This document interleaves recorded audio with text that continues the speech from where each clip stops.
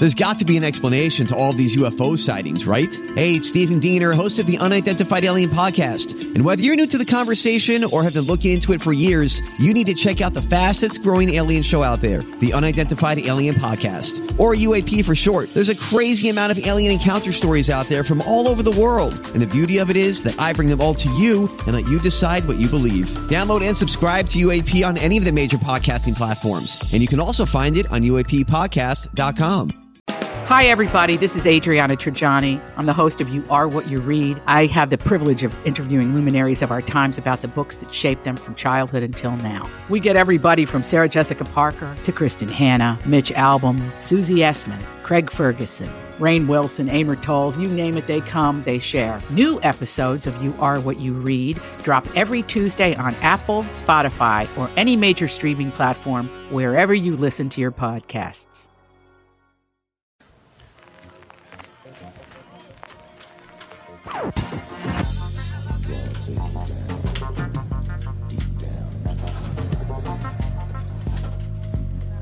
Sorry, I had a headphone issue. I couldn't hear anything. I was going to speak up. Well, welcome to the Tom Bernard Show. I'm Cassie Schrader. I'm filling in for Tom, and to the left of me is Melissa Kirk, JB, Jerry from Cinema Grill, Andy Brand Bernard. And we're going to take a couple quick commercials, and we'll be right back. Michael Bryant, Bradshaw and Bryant, what's the latest? Well, basically, we're trying to represent people who have been hurt, then talk to them before they talk to an adjuster. One of the key points is to make sure you know what your rights are before you start talking to the insurance company, and they start asking you questions or they try to settle your case early and cheap. Well, what's interesting to me is, a lot of people have fear of attorneys. It makes them very uncomfortable. They get nervous about it. What should I do? I've known Michael for years and years now, and I would highly recommend you. So that should be good enough for everybody, because I don't endorse people who are dirtbags. Well, I appreciate that. But I guess the key is people think I'll charge them if I talk to them. Right. So a lot of people call me up. It's like, how much is this going to cost if you call me back? Like, you want me to call you back? How much will that cost? I don't charge people. The only way I get paid is if we recover, if we get money from the other side. And there's a lot of people I talk to that I never get paid for that are just part of giving them advice to make sure they know what they can do and what their rights are. And your record's terrific as well, we should point out. Well, it works. It's been good. It's been good, ladies and gentlemen. It's been good. And how do they contact you? And either through our website, which is minnesotapersonalinjury.com, minnesotapersonalinjury.com, or at 800-770-7008. Michael Bryant, Bradshaw and Bryant. Doug Sprinthal, Walser Automotive Group, Walser.com. Tell us about this warranty for life thing. You understand a lot more about this than I do. Well, of course. I know you're not an automotive mechanic. So let me tell you a cool story. This just happened a couple of days ago. I got an email. Somebody emailed me at doug@walser.com, and he goes, hey, I bought a 2005, and I think it was a Honda Accord, back in 2014, having some problems with the engine. Do I have any coverage? So I called the Honda store, we looked it up, and sure enough, the card qualified for a lifetime powertrain warranty. So it had to be under 60,000 miles at the time of purchase, non-Highline vehicle. And they covered the engine repair. Think about what that means. That's a 13-year-old car, and the guy got his engine replaced. It doesn't cover every single thing on the car, but it's like major medical coverage. So the engine goes bad, transmission, four-wheel drive system. You're covered as long as you own the car, as long as you maintain it to factory standards. It's pretty cool. It actually is really cool. Well, I mean, it's a lot cooler than you or me. Well, it is really cool, though. Yeah, 15-year-old car. And that's why I buy all my cars, and my family buys all their cars from Walser Automotive Group, Walser.com, because of warranty for life. And you like working with me, too, right, Tommy? Tommy? Tom? I don't think he's there. That's really nice. Very professionally delivered from Walser Automotive Group, Walser.com.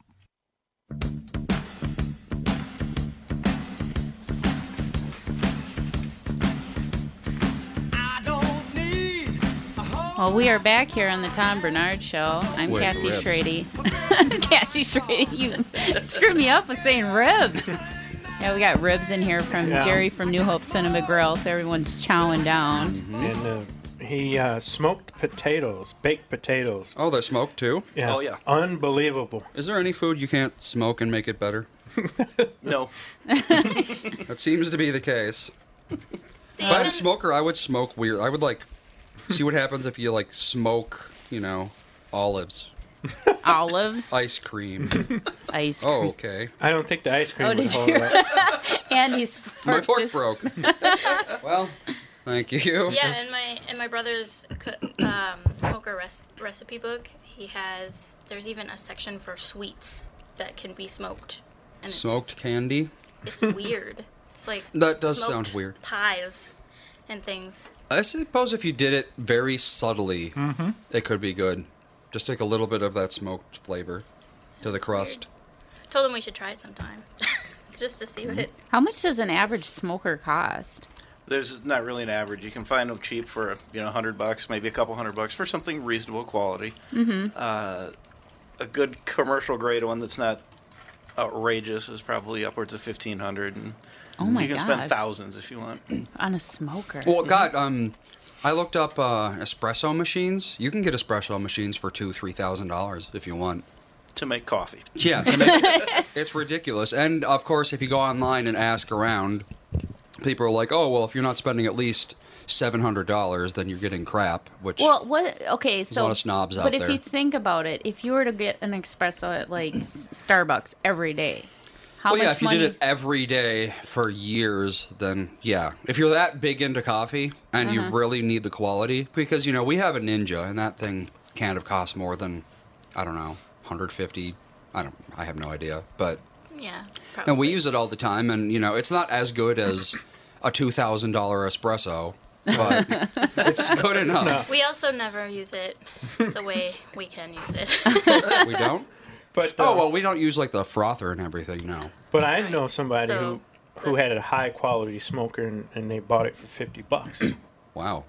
Oh, really? It's because it was an oil drum and my dad made it into a There smoker. you go. That's how they used to Could do make it. anything. Oil drum. Absolutely. Yes. Yeah, you got to make sure you burn off all the oil that's yeah. left remaining Preferably. before you cut it open. Yeah. Or you have a hint of Valvoline. Oh, in yeah. your It'll meat. explode. More than a hint. Yeah. But yeah, once he cut it in half, he would just burn off all the oil that residue that was left on the inside, and then he would treat it somehow, and then he would drill in his own racks and whatnot and hinges, and he would smoke for days. I So- just look on the internet and write a check out. It's probably the easiest and probably the best way, but I mean, my old man at one time had a rib shop because Oh. Catholic church we belonged to wanted to open a rib joint. And why wouldn't they? It's like I came home for Christmas one year, everybody was like, we got a rib joint now at church. I was like, what? And they're like, yeah, Dad cooks. It's like, what's going on here? It's a Catholic church. Everyone loves ribs. Yeah, Well, that was true. Well, it is the season, for Christmas and everything. This news story just popped up. Uh-oh. It's local. Mayor Fry reacts to the Minneapolis Police Precinct Christmas tree display and calls it racist and Oh, my despicable. It's, Did you hear about this, JP? Well, it's like, Ivanka's, How? or Ivana, Melania. Melania. Melania. Yeah, her red Whichever Christmas one. trees. Yeah, they're really just basically cones of red berries. They're not even really trees. Well, but how is a Christmas tree racist? because of what they decorated with. Here, I'll read it to you. It says, Minneapolis Mayor Jacob Fry said the officer responsible for reportedly decorating a Christmas tree in the Minneapolis Police Department 4th Precinct with what has been described as racially offensive ornaments will be terminated. Oh, God. A Facebook post from the Minneapolis City Council member Philip Cunningham said that he had spoken to the 4th Precinct Inspector Aaron Biard, who said every year an officer is assigned to decorate the tree. And as a prank, another officer hung some inappropriate ornaments after it was decorated. The mayor's office Friday morning also confirmed the individual in question with an officer. A photo of the tree is showed to be decorated with Popeye's chicken cup, beer cans, junk food bags, and other items. Inspector how's that Beard, racist? How? because it's Popeye chicken. I don't know. But Well, if you can't look at Popeye's chicken and not think Well- of black people, maybe you're the problem. Right. Exactly. And that's where I was going to go. I know plenty. I have a good friend. His wife was on the show about a month or so ago. His name's Peter Nigerian. Pete might have come in with her, but his wife Lisa. Yeah. That's all Pete talks about is Popeye chicken. Well, it's good. Right. It's like so. It's not a black thing to eat fried chicken or whatever. Maybe this police officer loved fried chicken. Okay, so what I can see on the tree, there's a Popeye's chicken cup that they use for soda. Like a bag of Funyuns. A bag of Funyun, the red hot ones. The flaming Funyuns. Sounds great for you. And then a bag of Takis. So So far, it sounds like lunch. Right. I know, right? Somebody was having a junk food lunch. I don't. To be terminated, that's So to are they me, saying- That's a little weird, yeah. So are they saying the officer is white? It doesn't I assume. say. I don't even I just think. don't understand. I mean, I don't get it. At the most, maybe disciplined. Well, yeah, I mean, I guess especially if it's like publicly displayed. Well, right. no, it's just in the police department. I don't know if it's in like a private section of it or if it's like right in the. I don't know. If I was in charge, I would say. I guess I would just say, don't do that. It's not that big of a deal, but you can't do that because we have to be professional. I guess who was the accuser in that? Was it a group of people coming in off the street, or was it like another officer? Well, That's here it the says, question. inappropriate decorations were taken down. The officer was both disciplined and coached. There will be a cultural sensitivity training and community outreach event planned. I just don't understand. Like sometimes there are stories like this where they're obviously overreacting, but I get it. Mm-hmm. But this I don't even understand. This doesn't make any sense. I know. Somebody should have just went up and said, "Hey, who's the funny man?" Ripped the stuff off the tree and thrown it away, Exactly. and everybody moved on with life. Yep. I mean, Very confusing. That's how they would used to do it. Right, and I lived in Minneapolis since I've been here. I've been here almost 39 years, so 36 years I lived in Minneapolis, and it's like the place is getting crazier and crazier and crazier. It's like you all want this utopia. You can't have a utopia because human beings are involved and we're all flawed and we all do stupid stuff. Mm-hmm. And we have to be able to excuse each other when you point it out. You say, "Hey, man, you shouldn't really do that," or something like that, and give the person a chance to apologize, and then you all move on. Nobody was hurt. Nobody was put in the hospital from it. Nobody lost. Well, he's losing his job, but nobody lost his job because he threw that on there outside of him. Nobody lost money. It's like, oh, somebody's going to lose money. Well, If he that is guy now. No. If that guy loses his job, he will sue for millions and he will win. Oh yeah, and the You can't. tax. You and the can't tax- fire somebody for that because cops are union jobs, right? Mm-hmm. There's no way in hell that's going to go through. Well, they're saying the offending party will be fired before the day is over.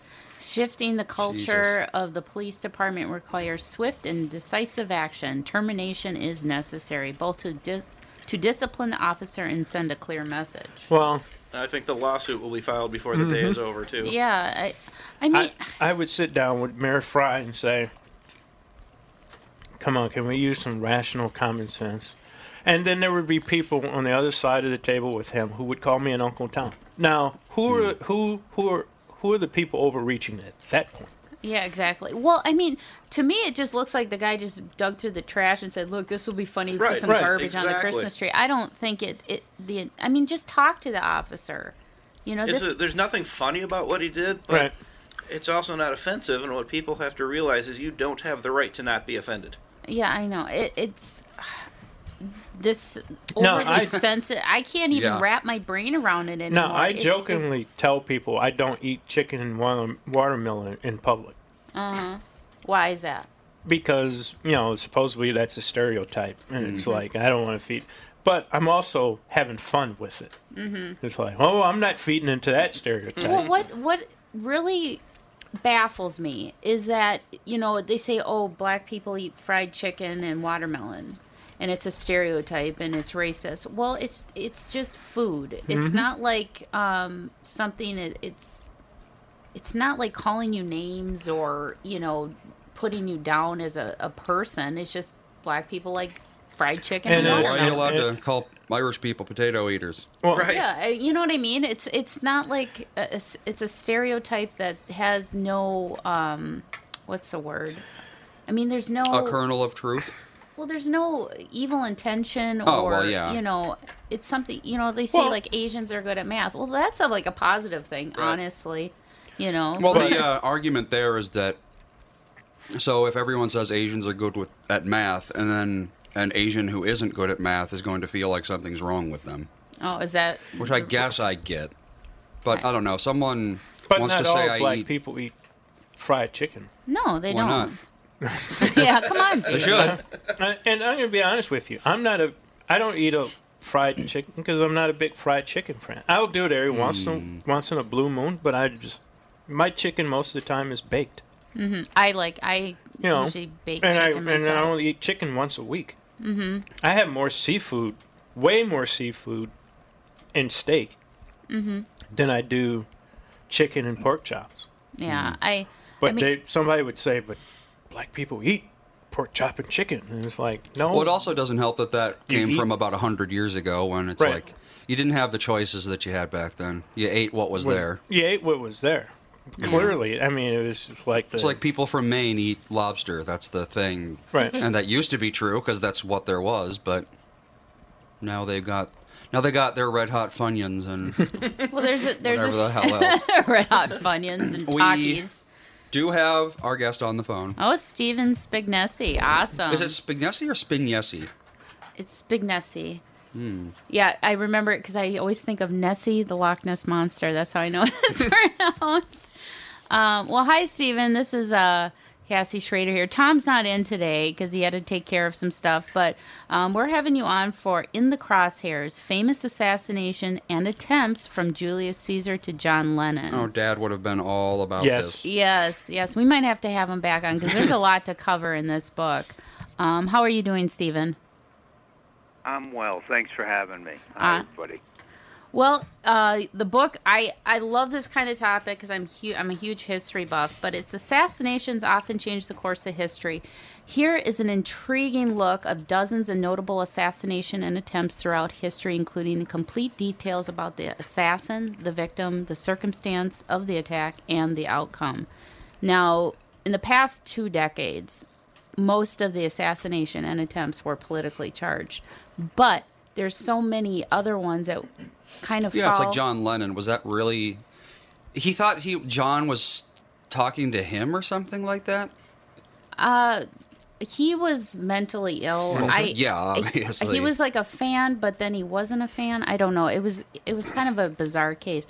But Stephen, just take us through the book, through history, from Julius Caesar all the way to John Lennon, if you could. Sure, absolutely. This is an expanded edition of a book I did back in 2003, which was also called In the Crosshairs, but I've added a few to this new edition. And, assassination and attempts are just kind of really fascinating because what's the definition? What is an assassination? It's the murder of someone high profile. Mm-hmm. It's the murder of someone famous. Chris Rock makes jokes about that, where he says, that sometimes if a rapper gets shot, they'll talk about him being assassinated. And he said, John F. Kennedy, Martin Luther King, those guys got assassinated. So, defining the term was something that we wanted to do right off the bat. And then, why? Why are assassinations attempted and often successful? Well, it's like the ultimate attempt to win. Assassins believe that by eliminating someone they hate or passionately disagree with, and that's not speaking to the John Lennon issue, which we'll get to, that everything wrong about the world for which they blame the assassination victim will suddenly be fixed. And it never works. So it's, in a sense, it's a form of very kind of singular terrorism is what it boils down to. And it does fall into the two categories, as you mentioned. One is political, of course, and the other is personal. And with the personal, people write books. They do interviews. They do research trying to determine why. And some of the people I talk about in the book, like Bob Crane. Remember Bob Crane from Hogan's Heroes? And in fact, when I do interviews about this book, I'm often asked, what's the weirdest weapon ever used in assassinations or attempts? And I kind of go with Bob Crane, because he was killed with a camera tripod. Right. Well, okay. Oh, Stephen, I just want to say we just got to take a quick break. When we come back, we'll talk about the weird. Yeah, I know exactly what you're talking about with the Bob Crane, the weapon that was used. It was very bizarre, but we'll talk about that as soon as we come back. Tom Bernard here with the founder and CEO of North American Banking Company, Michael Bilski, who is here to talk about a great service and an app that you can get and use from North American Banking Company. It's called XCheck. All right, Michael, my buddy, my pal of mine, why do I need this, and why is it cool?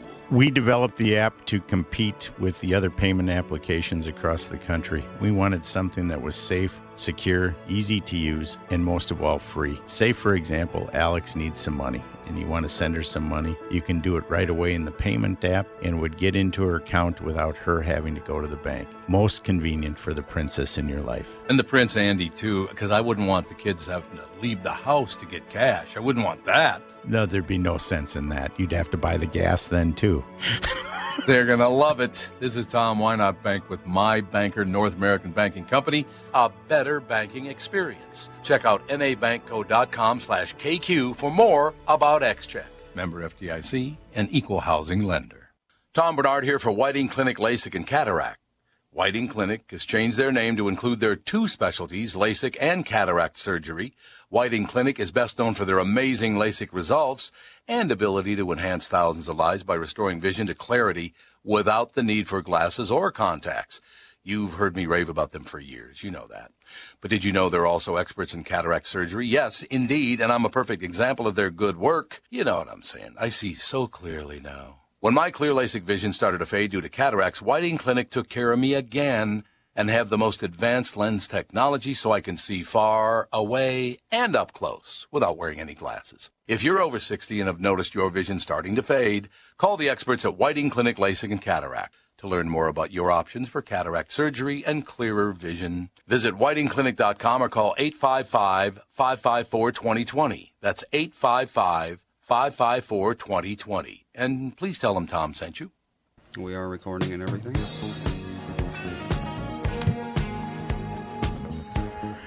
Interesting.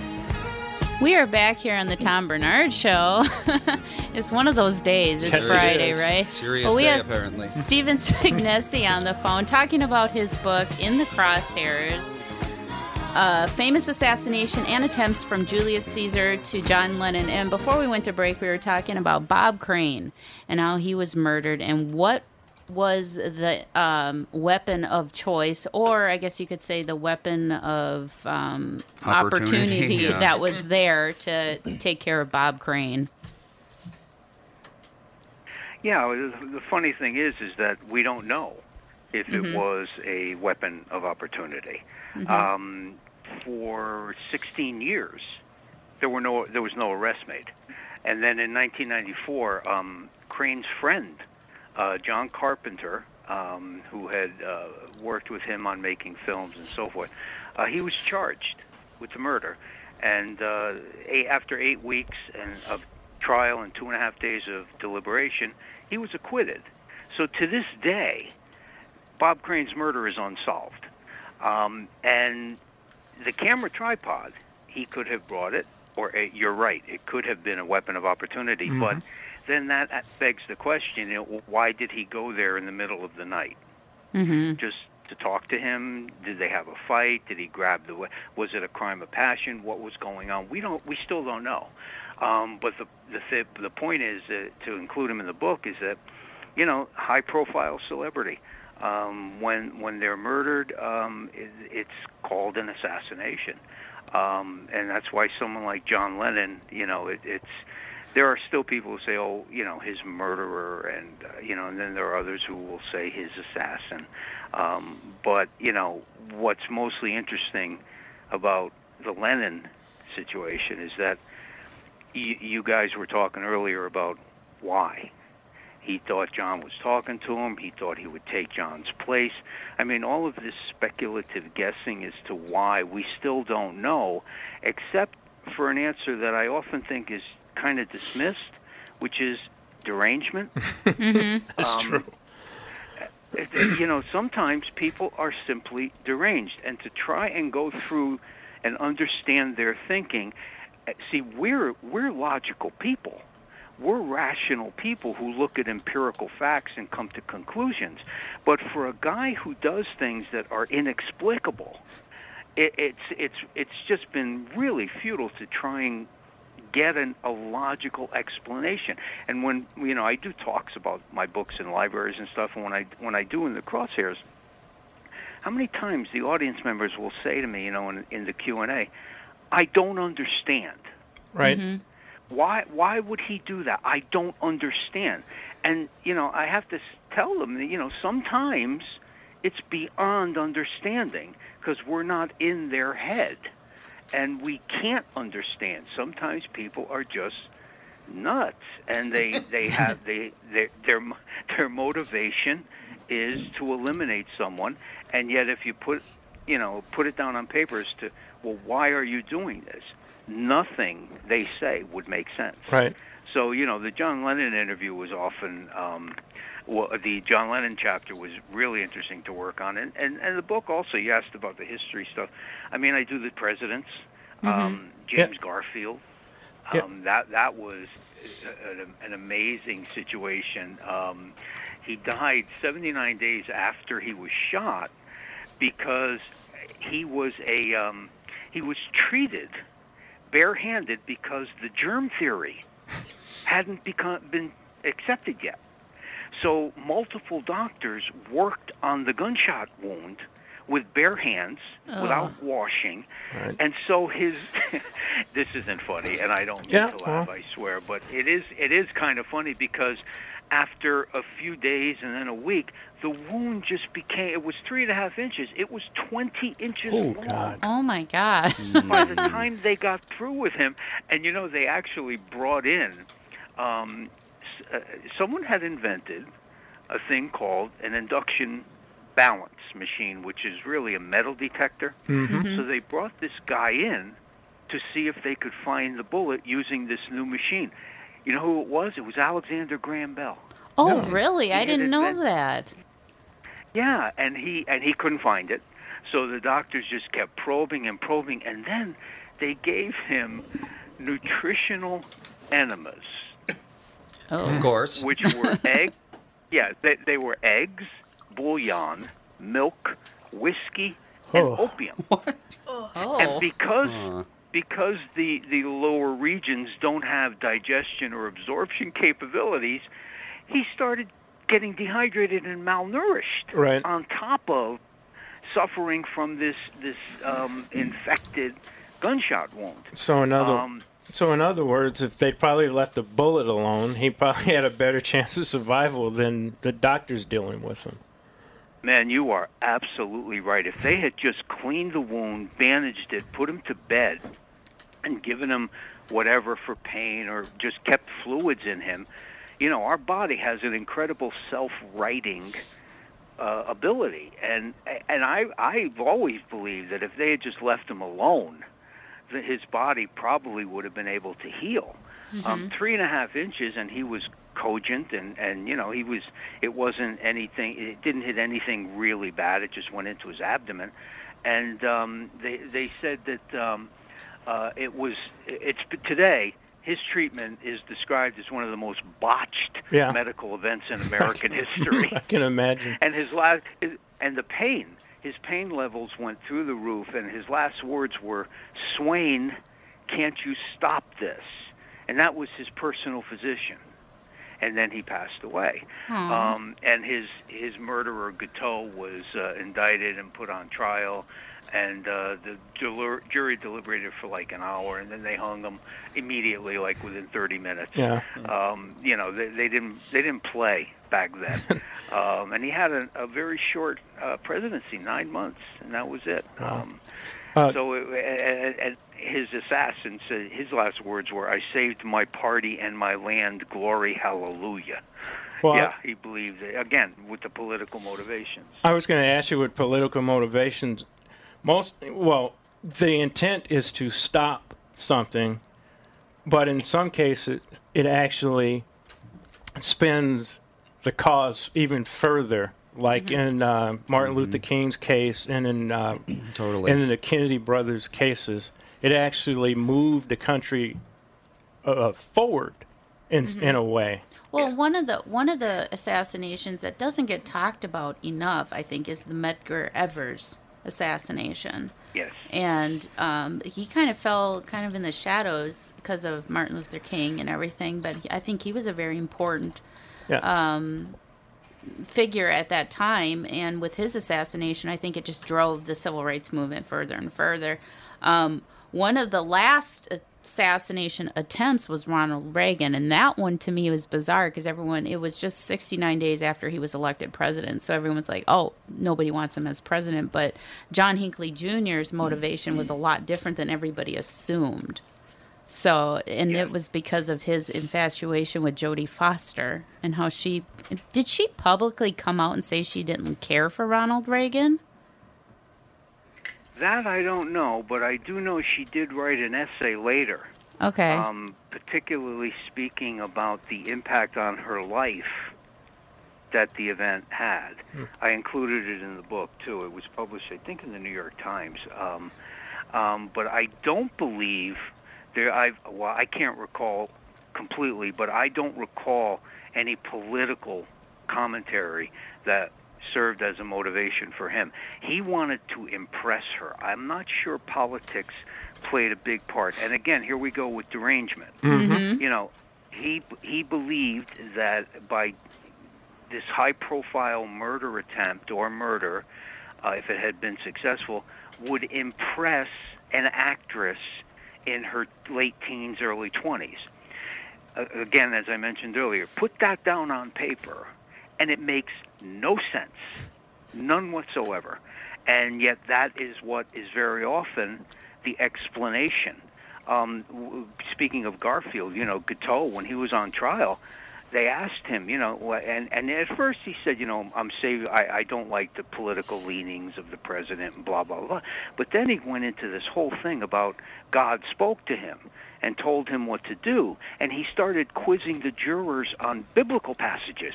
And so clearly, so he was, guilty by his attorney was hoping for a not guilty by reason of insanity. So he kind of let him go. He let him ramble. I was going to say, what attorney? I read the transcript. Right. Yeah, right. Well, the transcript of the trial is a riot. Right. I mean, he was just. I don't think, honestly, it could happen in today's system of jurisprudence, where his rambling, inflamed speeches to the jury would have been allowed to continue. So they found him guilty, immediately, a little more than an hour, and that was the end of that, And then it comes down to people like Rebecca Schaefer. Remember her? My Sister Sam, the TV show. Oh yeah. She was the star of. Yeah, well, there's a guy who, and again, this gives an indication of how things have changed. The year she was murdered, you could get people's private home information from the motor vehicle department. Oh. You could just walk in and ask for it. Wow. Right. And he got her address, and he just knocked on her front door, and when she opened it, he shot her, and she died. And he's in prison, life with no parole. And again, there's no real answer as to why did you do that.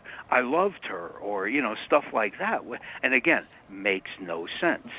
So you come across these things, and then you get the stuff like Rasputin and politicians in general who were assassinated or attempted because the person just hates their politics and feels that this will solve the problem, which goes back to what we were talking about earlier, where they believe it'll solve the problem, and it never does. Stephen, like you said, it actually sometimes causes the reverse, the opposite of the goal. Of the attempt, which is, it moves things forward, like with Kennedy and RFK and Medgar Evers and Martin Luther King and so forth. All of a sudden, civil rights and tolerance and shouting down bigotry and so forth become important to the public when something like that is, happens. I had, as a kid, I would always hear this, and maybe it's a myth, and probably is a story about a Native American Indian way back cursed the presidents. And it was every year that we elected a president in a year that ended in 0, that president would die in office. Yeah, I've heard that too. I've heard that. And there are debunkers of it who, a couple presidents didn't satisfy the prediction or the curse or whatever. So, this mythology often ends up cropping up around things like this, and in fact, the Wild Bill Hickok story. He was assassinated by Jack McCall in an area of the Dakotas that wasn't American territory. Matter of fact, if you're a fan of Deadwood, yes, I love that show. Deadwood is great, and no laws because it was on Indian territory. And Jack McCall, there have been books and essays written, motivation, and he politically. No, I mean Jack McCall was insulted.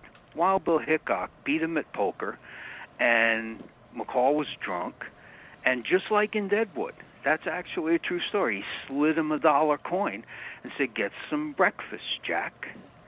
And that was the ultimate insult to him. So he walked in on a poker game and shot him in the back of the head. And his trial, it's truly depicted in the show, too, because his defense was that Wild Bill has once shot his brother in Abilene. Yeah. He didn't have a brother in Abilene. His lawyer said to him, "Could it have been that maybe Wild Bill shot a brother of yours, maybe in Abilene?" And in the show, he said, "A brother in Abilene." And they acquitted him. Wow. They actually acquitted him because, they had to use common law because there was no real law back then on that area, in that territory anyway. And then he was tracked down after he left camp and then tried in a city or a town that was American and convicted and executed. But it's hilarious. It really is. Brother in Abilene. Well, Stephen, we'll have to definitely have you back, especially even to talk about this book. And I know you've done so many books. You have, over 50 titles from, pop culture, history. You just have every book on every topic, and I know we would love to have you back for the Beatles book because Tom is a huge Beatles. Yeah, a huge Beatles fan. I'd love to do and I'm doing a lot of talks these days for my new Stephen King book. Yes. Which, if you have any King fans in your audience, Stephen King, American Master. It's my 6th book about King, and that one's a lot of fun to talk about because there are a lot of King fans. Yeah. Well, thank you so much for your time. I will post links to your book in the crosshairs so people can find it easier. And is there a website or anything that people can find more information about you? StephenSpignesi.com, and I'm on Facebook as Stephen Spignesi. Perfect. I'll post links to your website and everything else. Thank you so much. And we will be right back in a few minutes. And we have Ian Bagg coming up from Acme. He'll be in the next hour. So we'll be right back after these messages. Tom Bernard here to tell you, Priority Courier Experts has immediate openings for drivers looking for more. Priority drivers are independent contractors who set their own hours, start from their own driveways, and deliver local on-call parcels and freight, which means you're home for dinner every night, and you get paid weekly.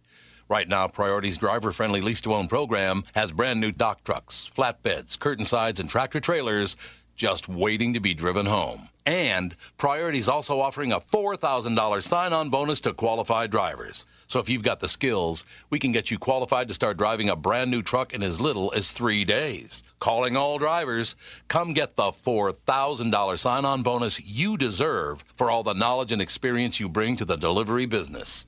Call our fleet reps right now at 651-748-4477 or visit them online at priority.com. Priority Courier Experts. Every time you call us, we deliver. Tom here for Sabre Plumbing, Heating, and Air Conditioning. Right now, Sabre and Bryant are teaming up to offer 0% financing for 36 months when you buy a new Bryant furnace. This is the perfect time to replace your old furnace with a new trouble-free, energy-efficient furnace from Sabre. And when you buy Bryant equipment, you're getting one of the most trusted names in the industry. This 0% offer is available for a limited time. Call Sabre Plumbing, Heating, and Air Conditioning to find out more, and please tell them that Tom sent you. Sabre and Bryant, whatever it takes.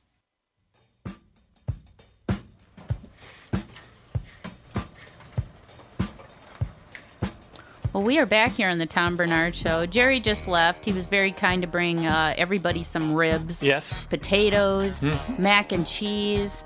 We're chowing down on this Funky Friday.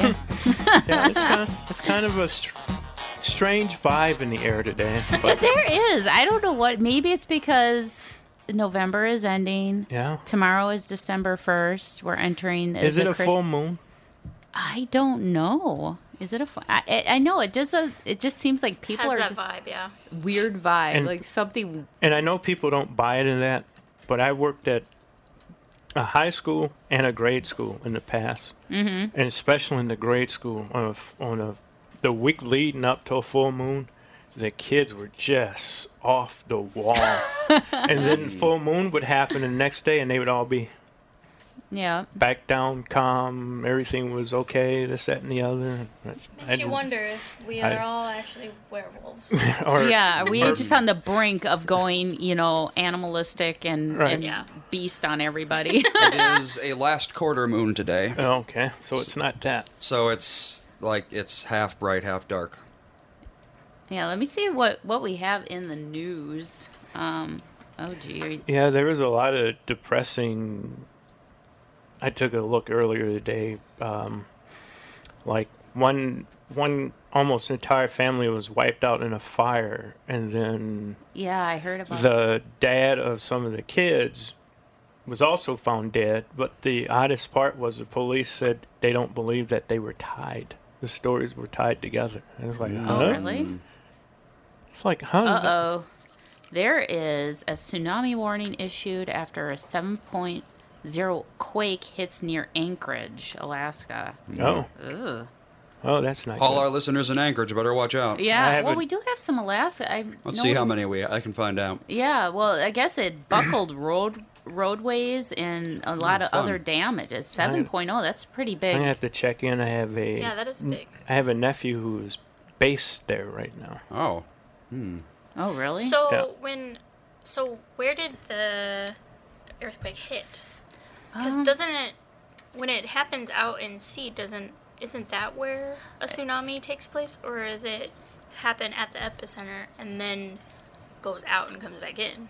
Well, let's see. 'Cause I thought it happened. It says photographs posted to social media sites show damage that include collapsed ceiling tiles in the Anchorage High School and buckled roadways, pavement in places. Cereal boxes and packages of batteries littered the floor of grocery stores.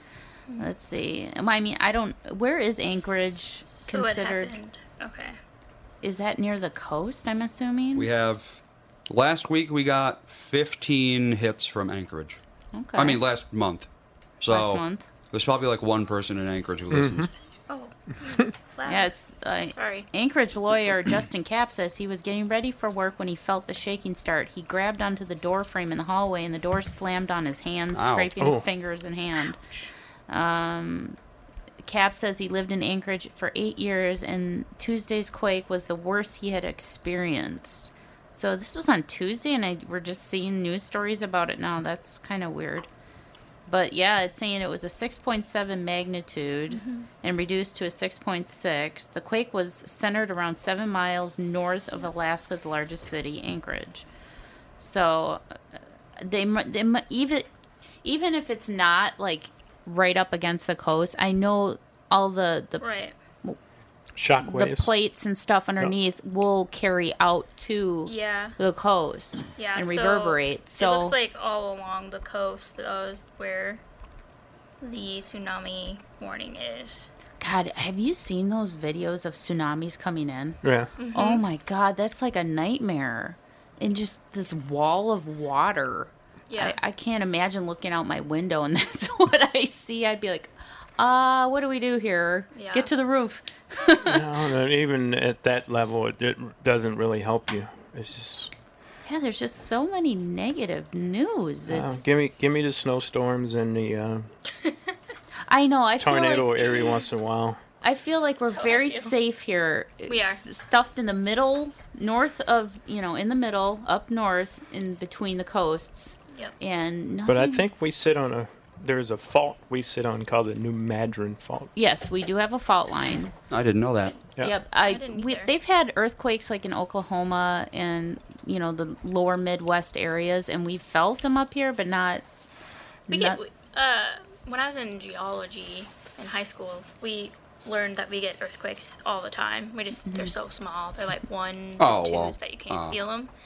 So it kind of makes sense, I guess, but... I want to say when I was in grade school, there was a big one, and I think it was like in Oklahoma or somewhere in that area.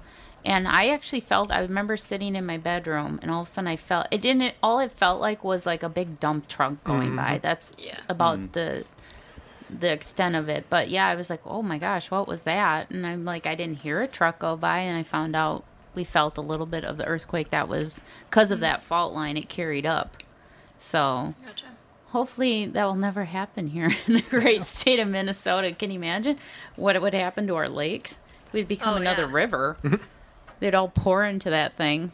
But, December 1st, I plan on taking my youngest boy to go see Santa Claus. I'm so excited for Christmas. I'm going to have all the kids this year. Uh-oh. Yeah, I know. So it's going to be, Christmas morning is going to be, I'm just going to stay in bed.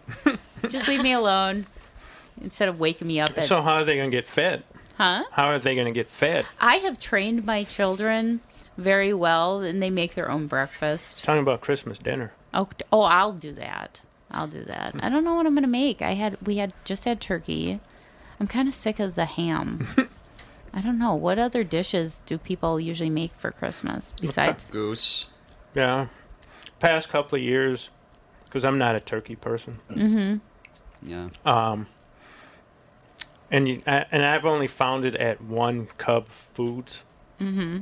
But the one I shop at, they make pre-seasoned Italian beef roast. Oh. Roast beef, yeah, that's a Christmas thing. And it is seasoned so well. Mm. And, I looked up how to cook it in the oven. Mm-hmm. Because you broil it first for 20 minutes, and then you turn down the heat, but you keep it under the broiler, and it's 15 minutes per pound after that. Mm-hmm. And it's so tender and so well seasoned. I actually, when I had a welcome, a house opening with the Bernard family came over, because Catherine helped me buy my place, find and buy my place. Mm-hmm.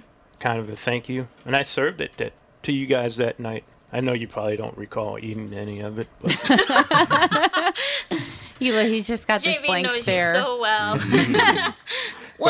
The broiler, is that the drawer that's on the bottom of the oven? It can be on some. See, to me, that's my cookie sheet drawer. It's a lot of people's. I know, I've never used the broiler on an oven. Unlike mine, it's electric, so it's still in the main area. It's just the top.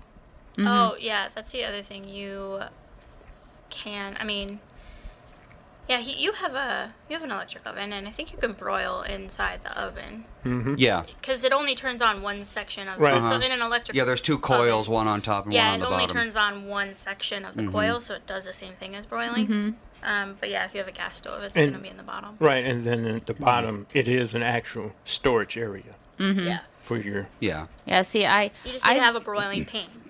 Yes, I do have a broiling pan. It's never been used. Well, see, I've done lasagna. I've done a Christmas lasagna before. I'm trying to think of other things. How did that go over? Really well. I make a crock pot lasagna. No, and the kids don't care. They just want something to eat. Yeah, I know. Just feed me. I could give them pizza and they'd be fine with it. But it's like, I don't know. I try and do different things because I kind of get sick of the traditional dishes all the time. I mean, Thanksgiving, it's, turkey. You know, you have to have a turkey, but I try and mix it up. And, you know, same with Easter. I usually do a ham on Easter, but I'm just trying to think of some other fun ideas for a Christmas dinner. My family has kind of gotten away from the turkey and ham tradition. They do the turkey. I mean, we changed it to smoked turkey now. But then my brother has switched from ham on Christmas to prime rib. Oh, okay. You know, he finds it at Costco for cheap and just goes with that because a lot of people don't like ham in our family. So yeah, I love ham. Just kind of changed it up. It's all right sometimes. Well, see, and another thing too, like when you do a roast beef, you know, like a big chuck roast or something. One thing I hate about it is when you cook it, everything in your house will smell like the roast beef. Well, yeah, it's because the fat it aerosolizes and literally gets everywhere. I mean, you could wear your coat outside and then be like, "Oh, I can tell you you had a roast beef for dinner." That is kind of gross. It's the same thing with bacon. Yeah. Oh, I love bacon. You can't go wrong with bacon. Well, yeah. I love the smell of bacon. But yeah, it's funny because I've done roasts and it's just like, oh my God. And it takes like a good week for that scent to get out. It's like in the couch. Yeah. It's in the carpet. I'm like, geez, it smells like onions and meat in here, you know? But maybe I'll do a Christmas chili this year. Christmas. Well, you know what I've done in a couple... I've done this before, depending on when Christmas falls and how, you know, with all these different families, you know, sometimes you have to do Christmas 3 days after Christmas. Right. But I've gone to the Chinese buffet and, you know, did my Christmas story dinner and had Chinese food. There's nothing wrong with that. It's the Jewish tradition. Yeah. I was going to say, easy. You may get fired. That's a... Jewish stereotype. Yeah. Oh, is it? Well, I'm part Jewish, so I can live up to that stereotype. I love my Chinese food. So I think I had Chinese food on Thanksgiving one year because I was in England. Oh. We had this party that we went out for like it's called a staircase where I lived. It's kind of like Harry Potter type things. They call them staircases where you live, and they're just like rooms and then like an apartment. Yeah, it's almost like an apartment walk up. But we went out and we had this planned all together, and I was like, and they were like, oh, it's Thanksgiving, are you sad about missing Thanksgiving? And I was like, it's not really that big of a deal. Yeah. Like they were just like wanted to know everything about Thanksgiving, and we went out and had Chinese food. How is the Chinese food over in England? It's actually very good. Their food, I mean, any ethnic restaurant there, I would say is very decent, especially the Indian food, because they have so many different people. Well, Dave, my husband Dave, he's gone overseas many times with trips with all the listeners for Darkness Radio, and he says when he goes over there, he feels so much better eating the food that they have there because they don't put all the preservatives and junk and GMOs and all that stuff in their food. Yeah, and it's like when I was there, I think just in the 3 months that I was there, I lost like 20 pounds because I was walking a lot, and the food that I ate, even though it was like starchy food, because obviously they like eat potatoes and meat and beans and things like that, but it didn't have all the added sugar. Yeah, I think that's really what it is. Yeah, and all the, you know, MSG and all that stuff that kind of weighs you down, I think. Because he said he would come back, and as soon as he started eating food here, started to feel gross. He started feeling that gross feeling every time you eat and stuff like that. Even in England, the sugar, like if you just get sugar to make like a baked good, is completely different. Really? It's completely different. Does it taste? I mean, is it not? It tastes different. It's not white like it is here. Like is here, it's it's brown. Like white. It's like it's almost like a translucent brown color. Yeah, like the pure sugar cane. Yeah, it's not even that brown. It's lighter than that, but it's not like they don't bleach it or anything like that. I don't think. The same with the flour. Oh, I didn't even know that they bleached sugar. I don't know, but I'm assuming because it's so white. Well, and see, I can't even have regular wheat flour anymore. I have to go with almond flour or rice flour because I have to be gluten-free because of my health issues. Yeah. So I'd be interested to, because it is on my bucket list to get over to England and Scotland and Ireland. It would be interesting to see how their food will affect me. It's so different. And not have the issues I have eating them. Because I think a lot of our problems that we have, especially in the United States, people are coming up with food allergies that they never had before. Digestive issues.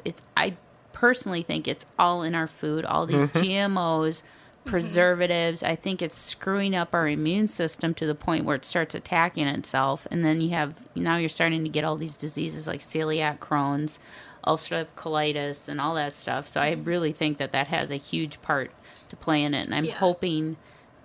are they still working on that where they wanted to label like GMOs on products? I didn't know they were doing that, but supposedly there is a pill coming soon for people with food allergies. Oh, really? Especially the peanut one.